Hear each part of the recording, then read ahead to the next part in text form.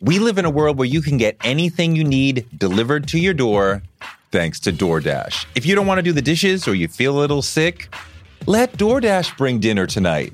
My family uses DoorDash all the time because it connects us to our favorite restaurants without us having to drive. Last night, we got some Indian food for my wife, some gumbo for me, and sushi for the kids. And everyone was happy, and we didn't have to do the dishes. The process of ordering was quick and easy, and I love DoorDash for real. So I was so happy to do this for them because I'm a customer, because I know DoorDash is your door to more. Must be over 21 to order alcohol. Alcohol available only in select markets. DoorDash, your door to more. Download the DoorDash app now to get almost anything delivered. Okay, ready? Think what you know, and it's about a time when you get yourself in we are.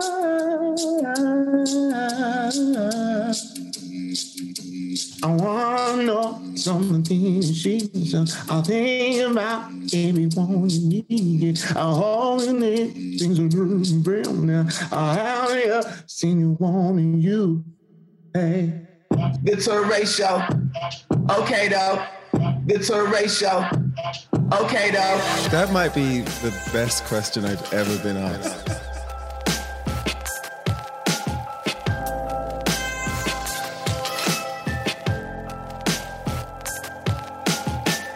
You doubled sales. You did something unprecedented in American consumerism in terms of creating this massive brand around somebody who's not playing. How do you do it? The idea that we came up with was, let's create a brand that represents the things that Michael Jordan represented on the basketball court and off the basketball court. And let's create that brand and build it around those characteristics. Of course, the man is at the center of it, but it's really what the man represented. Hard work, dedication, excellence, all those things that Michael Jordan represented on the court. We also had to zero in on who our consumer focus was going to be and who was our target consumer. And we realized that, you know, there's a kid in the hood who's like the leader on the basketball team, the best dressed kid. He's the one that has everything first. That's the kid we targeted. And because the thinking was, if we can get that kid, he'll influence other people. We talked to kids, we, interacted with them and really tried to understand what they would expect from a brand like Jordan. They were willing to share with us that the product has to be right, the communication has to be right. All the things that we're doing and focusing and targeting them have to be on point. And the more we learned and studied the consumer, the more we understood, what we needed to do to build a brand. Larry Miller is the author of the new book, Jump, which tells the story of how he ran the Jordan brand for years and helped make it even bigger than it was before. But it also tells the story of how he was a young man in Philadelphia who shot and killed somebody. Larry's been talking to the family of the deceased man over the past few weeks, and they had a meeting. They forgave him. And I wanted to talk about that meeting, that forgiveness, the remorse that he's felt over the years, as well as his years in basketball, working with Michael Jordan and with the Trailblazers. So it's a wide-ranging conversation with the chairman of the Jordan brand, Larry Miller, on Touré Show.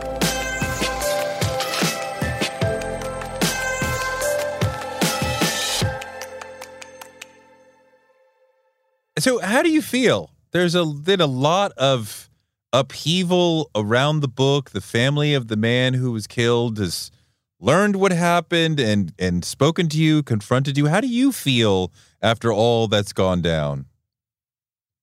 I'm kind of mixed emotions. I mean, for 40 plus years, I hid all of this and kept it all bottled up inside of me and was worried and concerned and nervous about it coming out. And now to put it all out to the world is a little disconcerting for me, but it's also been freeing for me because I don't feel like I have to hide a part of who I am. I don't feel like I'm not having to worry and be nervous about something coming out at some point. So that really that part feels really good. So it's kind of a mix. And I think I'm, getting used to, it's taking some getting used to the fact that the world knows my story now. But I'm getting used to it.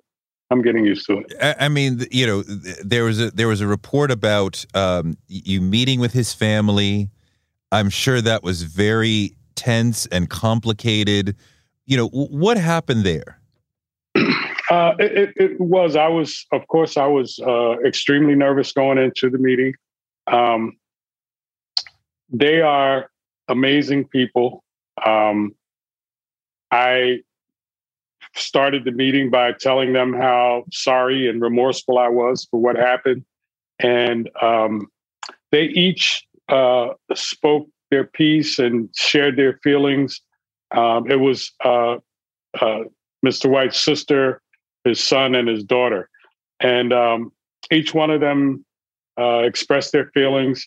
But at the end of each one of them speaking, they said, "But I forgive you." And that was the best thing that I could have possibly heard. At the end of the meeting, they all hugged me, and we agreed that we would work together to come up with a way to memorialize Mr. White into the future. We're talking now about possibly scholarship in his name. So for me, the meeting could not have gone better. Just the fact that, like I said, to receive that forgiveness from them was all that I could have asked for. Did one of them said that if this had been years earlier, she would have jumped over the table? And what did she say? That she would have strangled you? Yeah. Well, she just said, hey, we're a forgiving family, and I definitely forgive you. And we moved on. She said, but if this was 30 years ago, I'd have been coming across the table on you. And I get that 100% because, I understand where she's coming from. I'm just, like I said, I'm just happy that we are at a point now where they can forgive, and we can hopefully have some healing on both sides and kind of move forward. This has bothered you for decades. This has been nightmares, daymares, fear of it coming out, stress, migraines, hospitals. I mean, this has been a present part of your private life for right? I mean, you didn't forget it. It was very present. Absolutely. And, on a couple different levels. One, just struggling with the fact that, I was responsible for taking the life of a young Black man. That really continued to eat at me. And I think, hopefully some 16-year-old out there might hear this story and realize that, they could be about to do something that they're going to regret for the rest of their life. So, that was a big part of it. The other part was just the fear and nervousness that this would come out and kind of ruin, everything that I had built up to that point.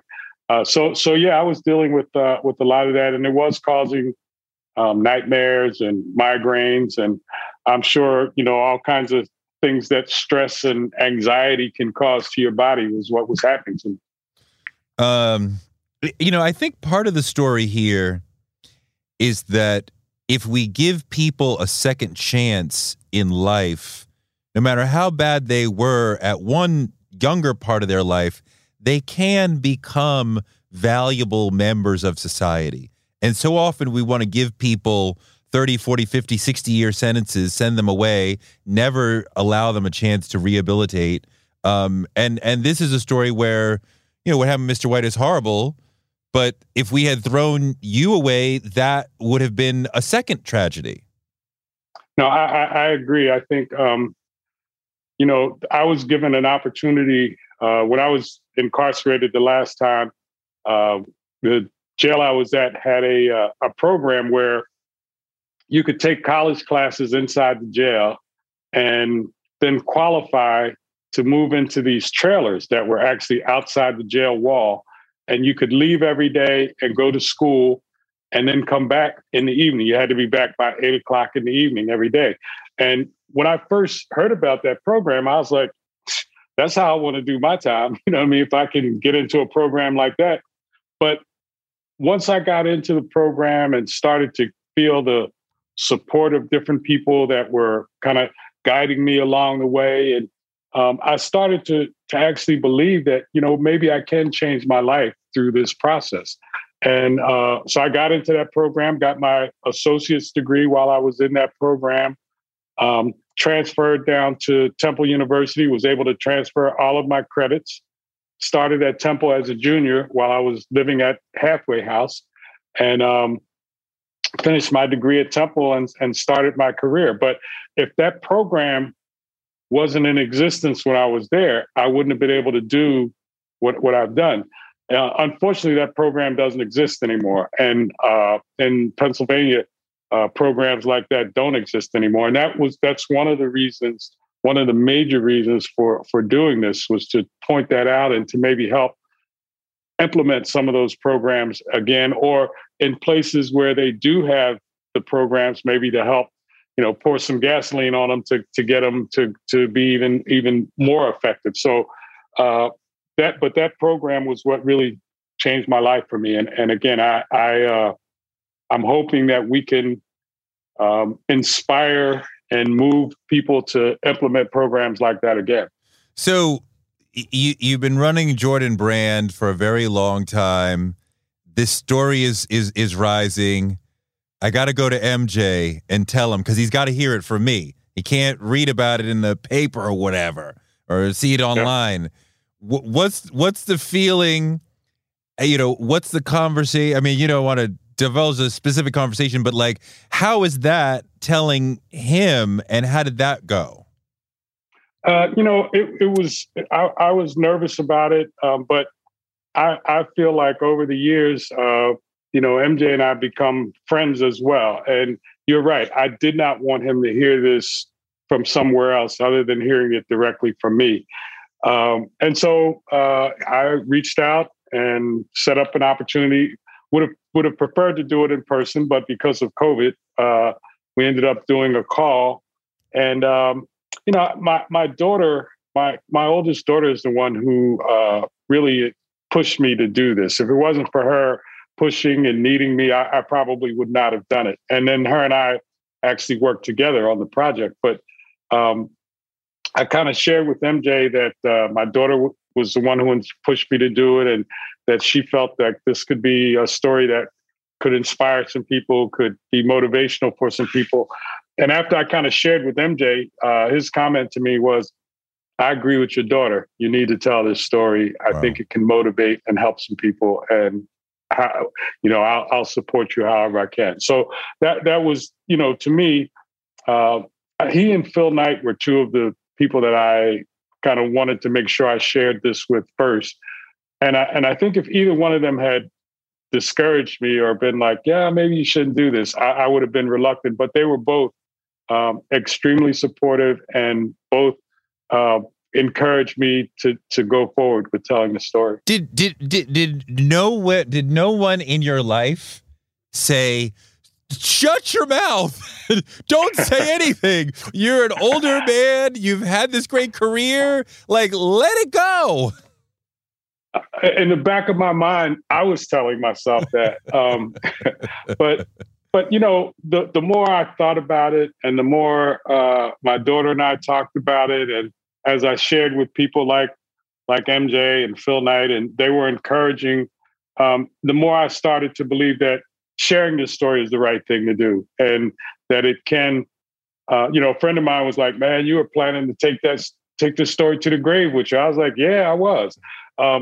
But again, I think the fact that it can inspire, motivate some people. Maybe, there are folks that are currently incarcerated who can hear about this and maybe start to look for opportunities and ways that they can learn or connect with some things that can help improve their lives going forward. Maybe there's someone who's recently gotten out or was incarcerated, and they hear this story and say, if he can do it, then maybe I can as well. And like I said earlier, maybe there's a 16-year-old Larry Miller out there who, is about to do something stupid or is going down that path. And, maybe this story can inspire them to try to change their lives. So, the more I thought about it, the more I talked to my daughter and other folks, the more I believe that I'm doing the right thing by sharing this story, even though for me, it would have been a lot more comfortable to just kind of try to ride it out.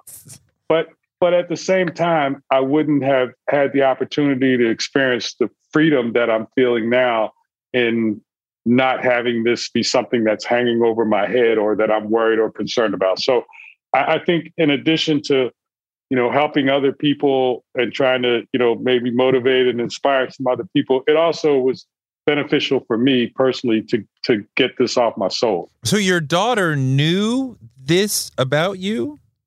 She, my daughter knew that growing up, I was, as she was growing up, I was in jail when she was a kid. And she didn't know the details. She just knew that I had a story of being incarcerated over and over and had been able to change my life and had seen that process. And I think having seen that process, she was like, Dad, you need to share this story because it can help some people. The way you've been able to change your life could really help some people to know that if you could do it, maybe they could do it. But she didn't know a lot of the details. And so basically the way the process worked is that her and I, this was a 13, 14-year process, because once she convinced me, okay, we're going to do this, then what we would do is we would get together maybe, I don't know, whenever, based on my schedule, whenever we could, and we would sit for hours and we would talk. She'd record it. She'd ask questions. I'd tell her about things that happened in my past, kind of going through different parts of it. She would record it and then go back and she would transcribe it. So at the end, we had a document, but it wasn't a book. It was like a manuscript of all this information and all this stuff put together. And so that's when it's probably 3-4 years ago that we actually started working on taking that document and creating a book. And so that's how we got to where we are. But again, it was her motivating and pushing me that got us here. Wow. Daughters will push us to be our best selves. No question. No question. We live in a world where you can get anything you need delivered to your door thanks to DoorDash. If you don't want to do the dishes or you feel a little sick, let DoorDash bring dinner tonight. My family uses DoorDash all the time because it connects us to our favorite restaurants without us having to drive. Last night, we got some Indian food for my wife, some gumbo for me, and sushi for the kids. And everyone was happy, and we didn't have to do the dishes. The process of ordering was quick and easy, and I love DoorDash for real. So I was so happy to do this for them because I'm a customer, because I know DoorDash is your door to more. Must be over 21 to order alcohol. Alcohol available only in select markets. DoorDash, your door to more. Download the DoorDash app now to get almost anything delivered. One of the people who helped inspire me to want to be in broadcasting is Oprah Winfrey. She's an inspiration for so many of us, but her daytime talk show was so incredible. And it told me that you could be Black and authentic and real on TV. And that made me want to do it too. Black Stories, Black Truths is NPR's new collection that's a celebration of Blackness. Each of NPR's Black voices are as direct, varied, distinct, and nuanced as the Black experience itself. In the Black Stories, Black Truths collection, you'll hear stories of joy, resilience, empowerment, and how to create world-shifting things out of struggle. Every episode is a living account of what it means to be Black today, told from a unique Black perspective. Black perspectives that haven't always been centered in the telling of America's story, but now they are the story. On NPR's Black Stories, Black Truths, you'll find a collection of some of NPR's best podcast episodes celebrating the Black experience. Hear a feed of episodes from across NPR's podcasts that center Black voices. Turn on NPR today and hear a range of voices as varied, as nuanced, and as Black as we are. Stories should never be about us without us. Listen now to Black Stories, Black Truths from NPR, wherever you get your podcasts. Influencer. It's a word that gets tossed around a lot these days. There is a woman who went the distance, who broke ground as the first true influencer by living a remarkable life. Her name, Elizabeth Taylor. I'm Katy Perry. This is the story of the original influencer. This is Elizabeth the First. Elizabeth the First, the podcast, wherever you listen. From the outside, it would appear that running the Jordan brand is got to be the easiest thing in the world. You have the greatest icon. You have a shoe that everybody loves. What's the big deal? But, I'm sure it's far tougher than it appears. It was a challenge. When we first decided that, we were going to create this brand around Jordan, MJ was about to retire at the time from the Bulls for the last time. And, there was a lot of concern and a lot of angst around the fact that the formula was we, create this cool shoe, put it with some cool marketing, whether it's Bugs Bunny or Spike Lee or somebody. And then MJ plays in 82 games and into the playoffs in the shoe. And that was the formula. And now you're taking him playing out of the formula. And a lot of people thought that, hey, it's been a good run, but it's over at this point. We've never seen this, an athlete continue to have this level of influence after their career. No question. And there were a lot of folks, both internally and externally, who thought this will never work. But there was a group of us inside that really believed that we could do something with this, that we could take that logo, which was a logo under Nike basketball, and actually create a brand with it. And, our goal was to create the Michael Jordan of brands. We wanted to create a brand that represented MJ both on and off the court. And, I think I was asked to put a team together and strategies on how we were going to do that. And, it seems like it worked out pretty well. Well, you doubled sales. You did something unprecedented in American consumerism in terms of creating this massive brand around somebody who's not playing. So what are some of the keys to making it work when you have a retired Jordan who's not giving you 100 games a year that he's playing? He's not on television every night, flying through the air, doing amazing things. How do you do it? Well, the idea that we came up with was, let's create a brand that represents the things that Michael Jordan represented on the basketball court and off the basketball court. And let's create that brand and build it around those characteristics. Of course, the man is at the center of it, but it's really what the man represented: hard work, dedication, excellence, all those things that Michael Jordan represented on the court.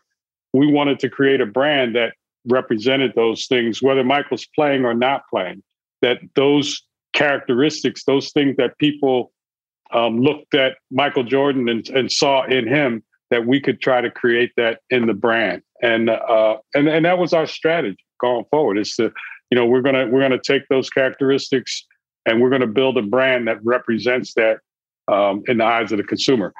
We also had to zero in on who our consumer focus was going to be and who was our target consumer. And we realized that, there's a kid in the hood who's like the leader on the basketball team, the best dressed kid. He's the one that has everything first. That's the kid we targeted. And because the thinking was, if we can get that kid, he'll influence other people. And that's exactly what happened. How do you get that kid, you mean? So we really had to study and learn as much about what they wanted. We talked to kids, we interacted with them, and really tried to understand what they would expect from a brand like Jordan. If we were to create a brand around Jordan, what are your expectations from that? And they told us they were willing to share with us that the product has to be right, the communication has to be right, all the things that we're doing and focusing and targeting them have to be on point. And the more we learned and studied the consumer, the more we understood, what we needed to do to build a brand. I mean, when he was playing, you had fantastic commercials that were quite often like mini movies, and that was an exciting part of the whole Jordan thing. After he retires, you don't really have that. The visibility was less, but the product continued to be very hot. Well, I think the first shoe that we launched after Michael playing was the Air Jordan 15. And I felt like we came up with a great marketing campaign. We took a Stevie Wonder song, Overjoyed, and had Mary J. Blige do the voiceover, and we incorporated a number of our athletes. But it showed Michael not as an athlete, but as a person kind of overlooking everything. And that was the whole goal. And I think that commercial actually really did help kind of shift the focus a little bit for people, because they're like, okay, MJ's not a player anymore, but he's still the man in this. You know what I mean? And I think that was the message that we wanted to convey. And I think that campaign actually helped do that. We did. We also, I don't know, I'm sure you've probably seen the iconic picture with MJ with the 6 rings on his finger. That was part of that campaign. That was part of launching that shoe. And the whole idea, again, was MJ's not a player anymore. He's evolved beyond that. And he's now kind of this business person, this guy overlooking this business and helping to drive and create this business. And I think that connected with consumers. I mean, usually people don't usually think about Nike as fashion, but it is a fashion company. There's a technological aspect, but it's a fashion company. And generally, the next generation wants to reject what the previous generation held dear just to create their own identity. And it's kind of amazing that a generation, multiple generations, that didn't see him play, that had their own icons offered to him, continued to hold him in this esteem and continue to wear the shoes and buy the clothes. It's not just those of us who watched him play and rooted for him as he was going through the flu game and all these sorts of things. It's the next generations, right, that could have coalesced around Kobe, LeBron, etc., that still continue to venerate him and buy the gear. No question. That I think there were a number of things that kind of played into that. Like I said, first of all, I think I think our marketing kind of resonated with our core consumer. I think things like Space Jam helped, right? Because most kids growing up, they see Space Jam at some point along the line, and Michael Jordan becomes a hero to them. In recent times, the Last Dance has created a great amount of momentum for us because people are getting to know I've had friends call me and say, man, my 12-year-old daughter who never asked or thought about Jordans, we watched The Last Dance. She now wants Jordans.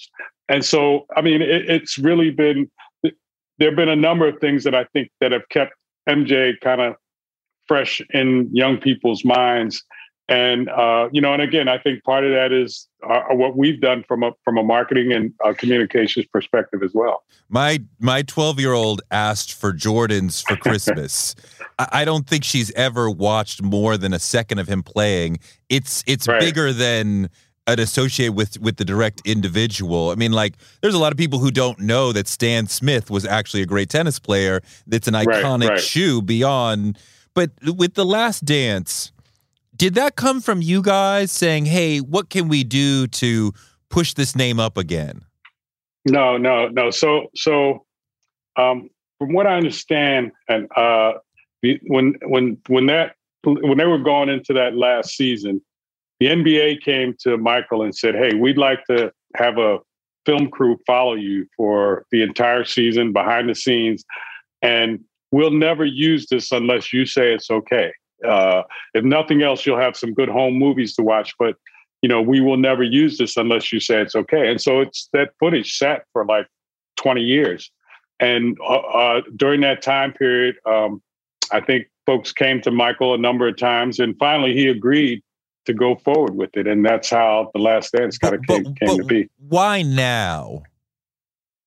I think he just felt comfortable. This was a decision on his part that had nothing to do with the brand or with selling shoes or any of that. I think he just was at a point where he was okay with sharing that part of who he is.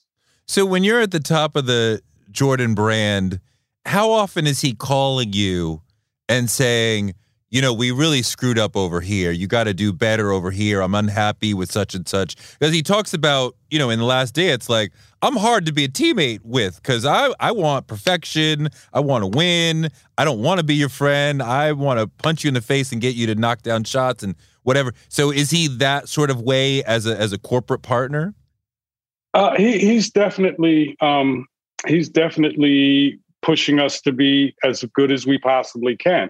He hasn't punched anybody in the face on that team, but he definitely pushes us to be the best that we can be. And he will call and say, "Hey, what was this about?" Or "Why did you guys do this?" Or "Why aren't we doing that?" Because he looks at this as this brand represents him, and he wants to make sure that we're doing it and representing him in the best.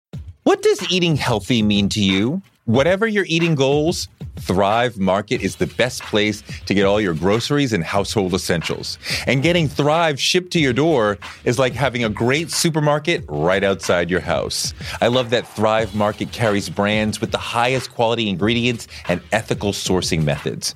Whether you're looking for organic kid snacks or low sugar alternatives or gluten-free essentials, Thrive Market's got it, and their site lets you curate your shopping experience quickly. And as a Thrive member, I save on every order, usually about 30%, which of course I love. And when you join, you help a family in need with the membership matching program. Join in on the savings with Thrive Market today and get 30% off your first order plus a $60 gift for free. Go to thrivemarket.com/Toure for 30% off your first order plus that free $60 gift. That's Thrive, THRIVE market.com/Toure. thrivemarket.com/Toure. On March 16th, 2000, 2 sheriff's deputies were shot in Atlanta. Jamil Al-Amin, a Muslim leader and former Black Power activist, was convicted. But the evidence was shaky, and the whole truth didn't come out during the trial.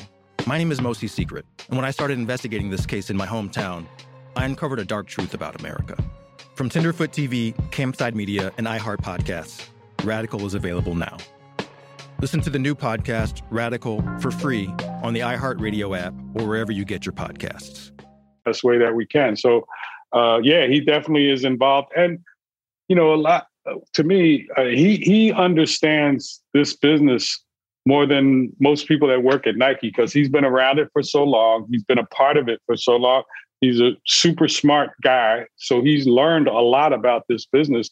And so when he sees something that doesn't feel right or doesn't look right, he can point it, he can identify it, and he'll point it out to us for sure. A lot of people want to be in the C-suite. They want to be, the boss. How does one get to be a chairman of not necessarily just this brand? You probably could have been a chairman, you have executive skills. You could have been a chairman at any number of companies. So how do we get to that level? I think for me, going back to when I got out and was going to college and was working on my degree at Temple, one of the things I thought about was, what did I want to do or how did I want my career to play out? And, you have this when you're going through the interview process, there's a question that's always like, oh, so where do you see yourself in 5 years, right? And I thought a lot about that question. And as my undergraduate degree is in accounting, so the typical answer would have been to be a controller or a CFO. But for me, it was really, I wanted to be a decision maker. And I wanted to be in a situation where, I was willing to make decisions and take the responsibility for those decisions. And hopefully they're right, but I was willing to take the responsibility versus, decisions get made and then you're just like someone who helps to carry out those decisions. I actually wanted that responsibility of being a decision maker. And I think that's what drove me to look for more and more ways to be involved in decision making. When I first started working at Campbell Soup, and even beyond that, every opportunity I got to learn more about different parts of the business. So even though I was in accounting and finance, I tried my best to learn as much as I could about marketing, about sales, about how products are developed, all those things, because I figured by learning as much as I can about those other areas, it would help me do my job better. And I think the more I understood and learned about how the business ran, not just from a finance perspective, but across the board, I think that was preparing me to be able to be president or, running the company, because I was kind of aware of different parts of the business and how they all came together. So that's critical. You have to have a broad understanding of the company and all the different facets, and not just master one area, but be able to jump into any number of areas.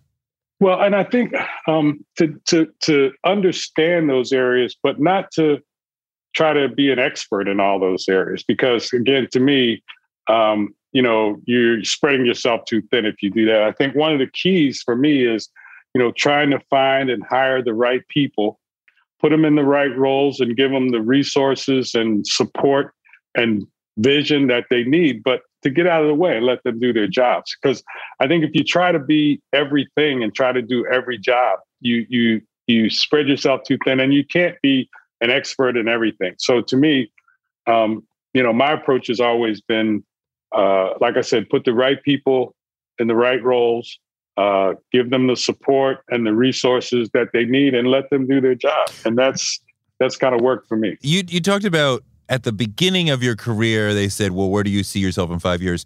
But let's talk about later in your career when you've had experience at Nike and the chairman role is coming open at some time in the near future. And so how does that work? Is it like, was it always like, oh, we're grooming Larry and he will be the next one? Or is there an interview process where you have to sort of go through and that you have to win that competition? Like, how does that happen? Well, I think with this particular role in Jordan, we didn't have a chairman role until recently. And it was created, because I was the president of Jordan for a couple of stretches before going to the Trailblazers and after the Trailblazers.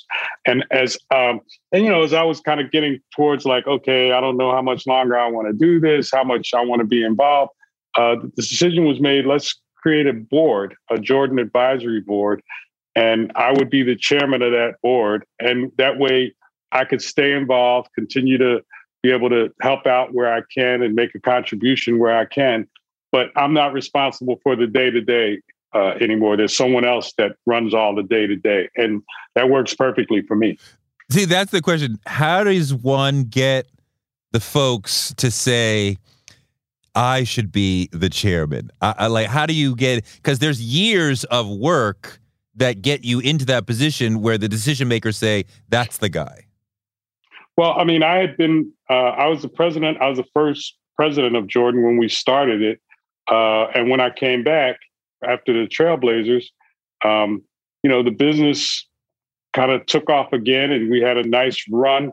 And I think, I think that there's a feeling that even though I'm not going to be running the day-to-day, I can still make a contribution. There's still information. There's still knowledge, there's experience that I can share with the team that can say, hey, you know what? Did you guys think about it this way? Or we did that already and it didn't work.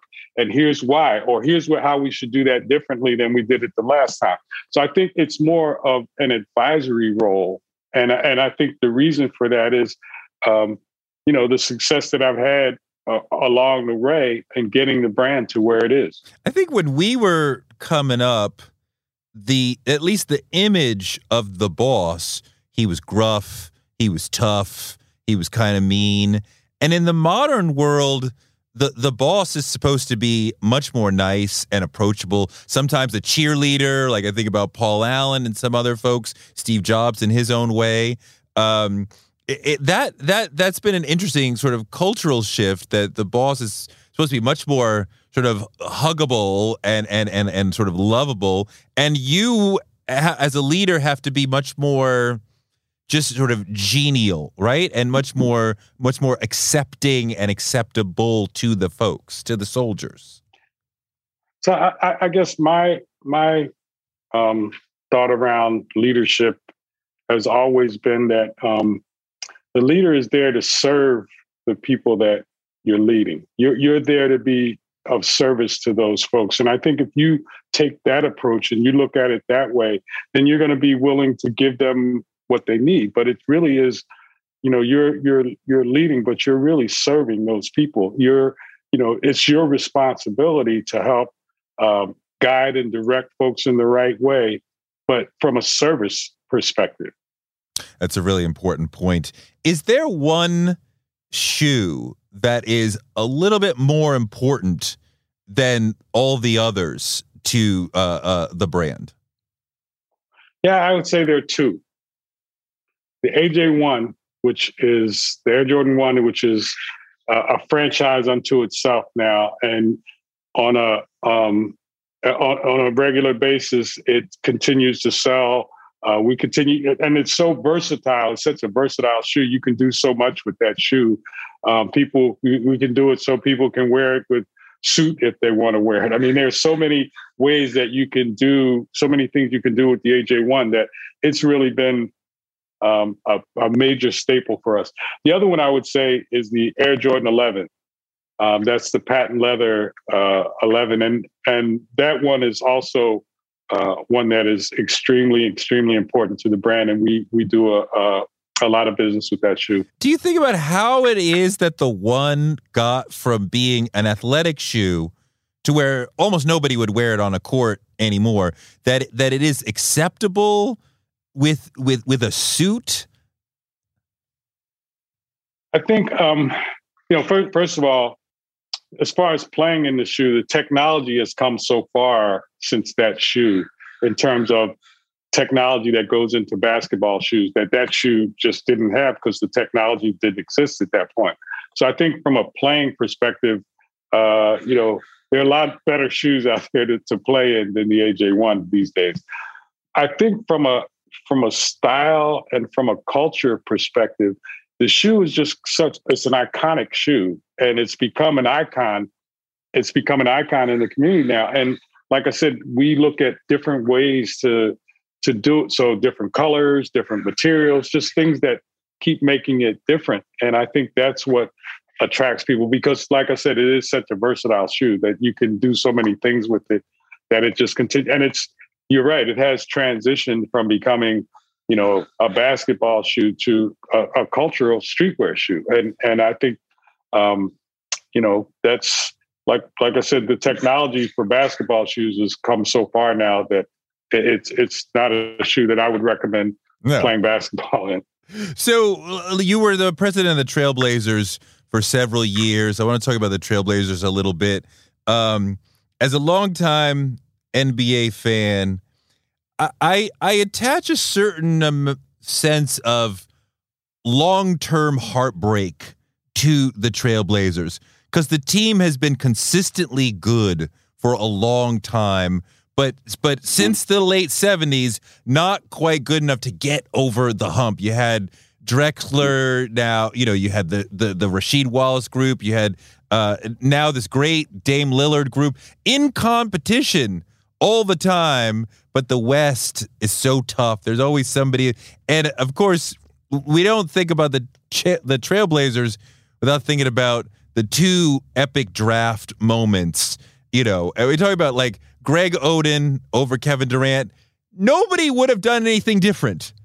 Nobody would have looked at this 7'2" guy at Ohio State killing him and said, let's take the skinny kid from Texas who we could probably blow over if we breathe hard enough. Nobody would have, you know, and now the Sam Bowie over Jordan decision, that's a little different. It is. Fortunately, I wasn't around for that decision. But I think when you think about it, you know, in the context, so they had Clyde Drexler at that point. So do you also draft Jordan when you already have Clyde Drexler? So that was part of the decision. For us, we had Brandon Roy, who to me is one of the best to ever lace up a pair of sneakers. We had LaMarcus Aldridge, who is a perennial all-star, one of the best, you know, power forwards to play the game. And then when you add Greg Oden to that mix, we figured, hey, we've got our big three. We've got our big three that's going to take us into the playoffs and possibly all the way. And it, you know, Greg doesn't play the first season at all. And, you know, over the 5 years that he was with the Trailblazers, I think he played 82 games. So one season over those 5 years. Brandon was a big part of the team's turnaround because that's when we were going from the Jailblazers back to the Trailblazers. And to me, like I said, he's one of the best to ever put on a pair of sneakers.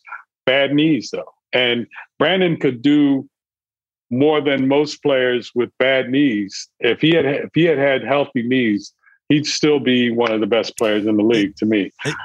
Do you think it's fair to feel a sort of long-term heartbreak for the team? I know that almost every fan base is heartbroken every year, but when you think you're in this conversation repeatedly and you still can't get over the hump, that seems a little bit harder than like we're way out of the conversation.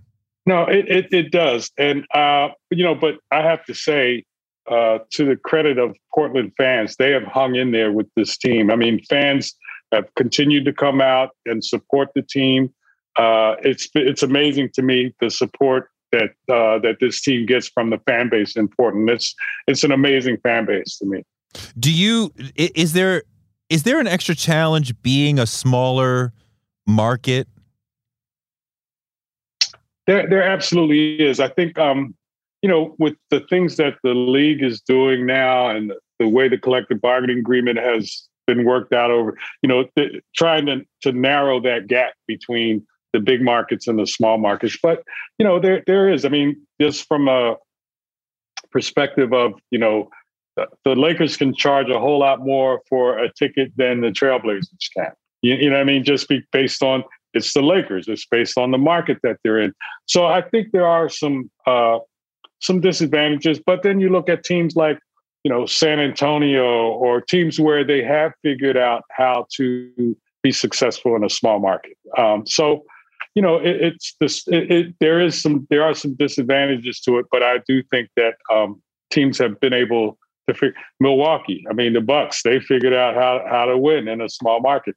I think, you know, and again, I think if we had been lucky enough with our draft picks with Greg and Brandon, and I think we would have been in that conversation as well. Some folks have alleged that the NBA doesn't really want the smaller market teams to be pushing into the finals because it hurts the ratings. But the Trailblazers are clearly one of the marquee teams for decades.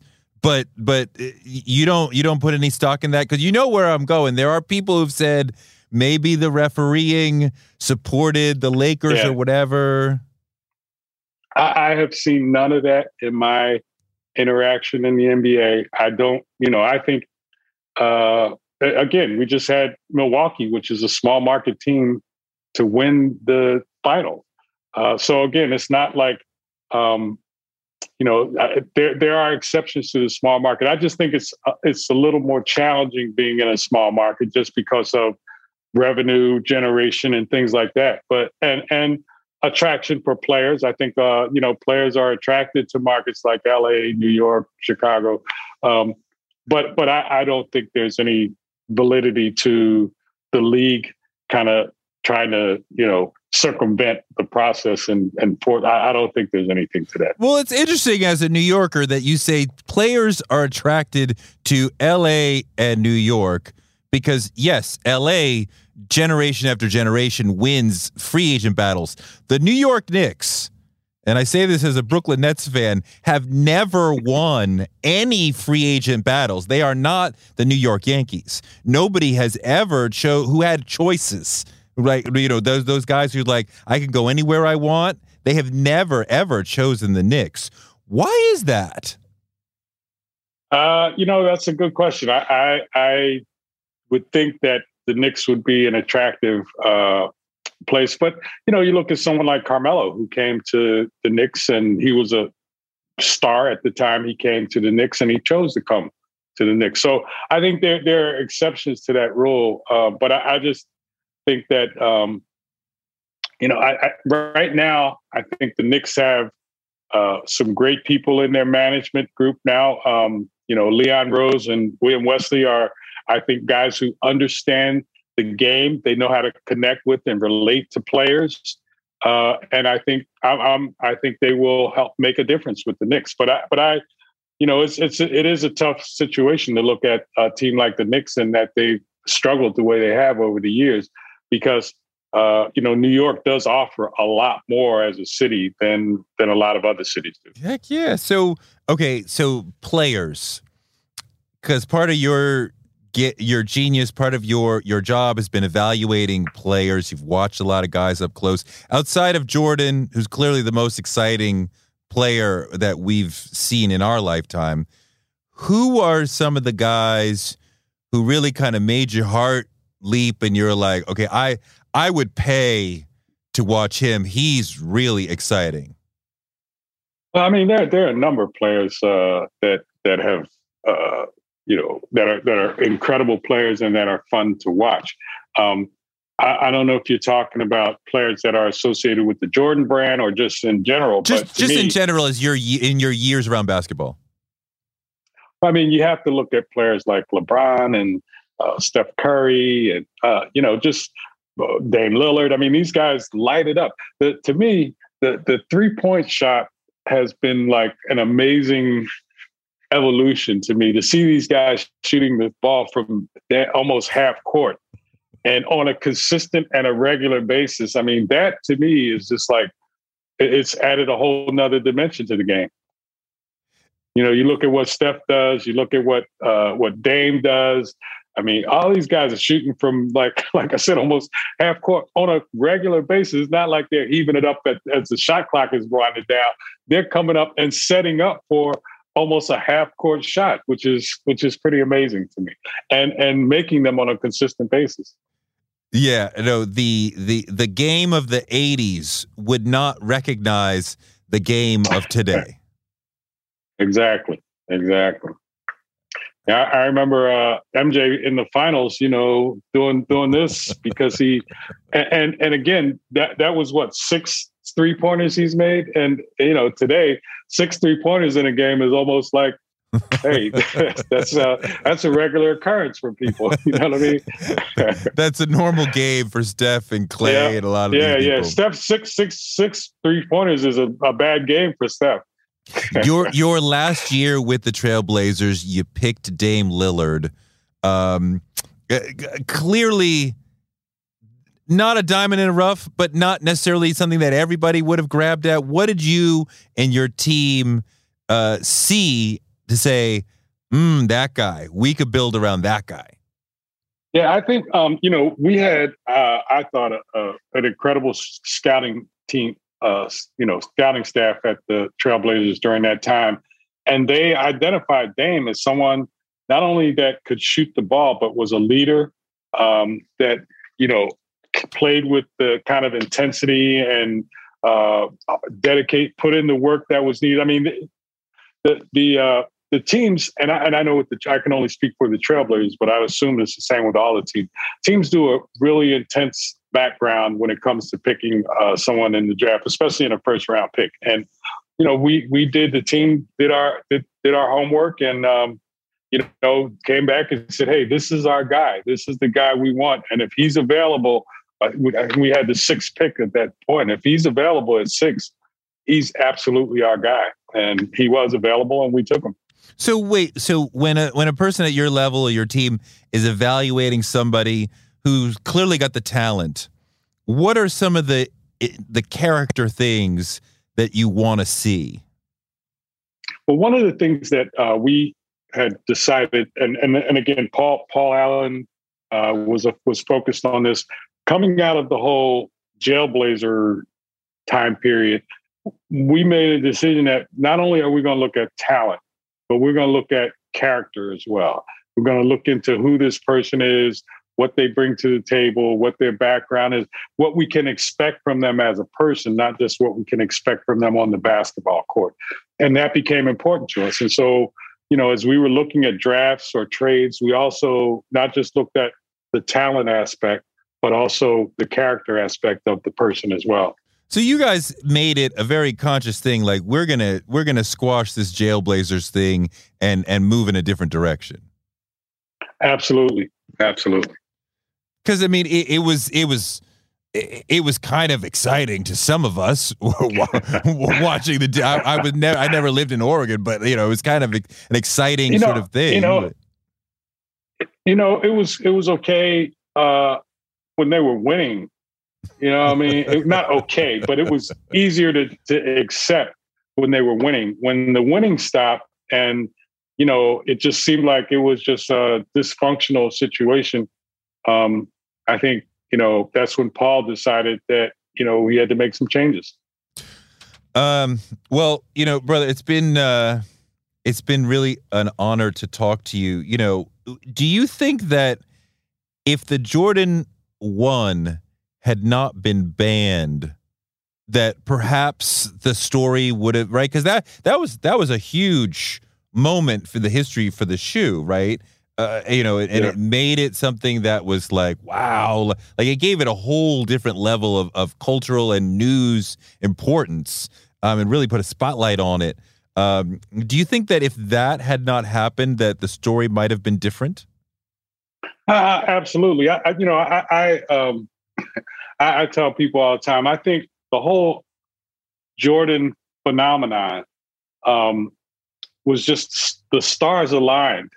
MJ was the right player. Nike was the right company. Chicago was the right city. I mean, everything just kind of came. The NBA was at a point where it was the right time. It just all kind of aligned. And I don't know that we will see that particular alignment again. But to me, and so Nike recognizing the fact that, hey, the shoe, the ban, let's play into that. Let's play into the fact that the shoe's been banned. And I think, to your point, it created a buzz around that shoe that wouldn't have been there had that not happened.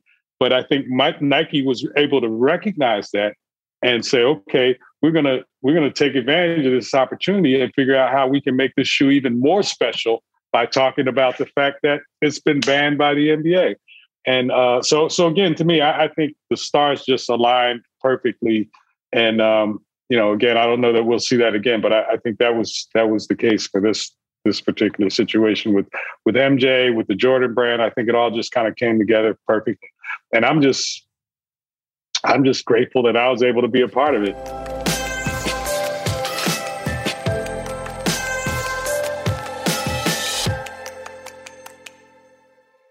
Thanks so much to Larry Miller for a great interview, and thanks to you for listening. Toure Show gives you fuel to power your dreams because you can use your dreams like a rocket ship to blast you into a life you never imagined. You can make your dreams a reality. And maybe this show can help. You can find me on Twitter at Toure and on Instagram at Toure Show.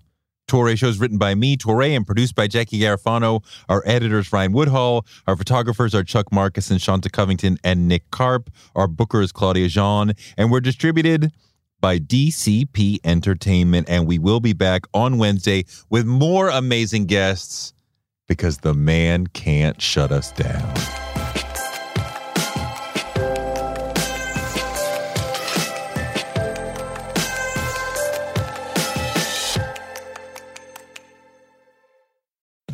We live in a world where you can get anything you need delivered to your door thanks to DoorDash. If you don't want to do the dishes or you feel a little sick, let DoorDash bring dinner tonight.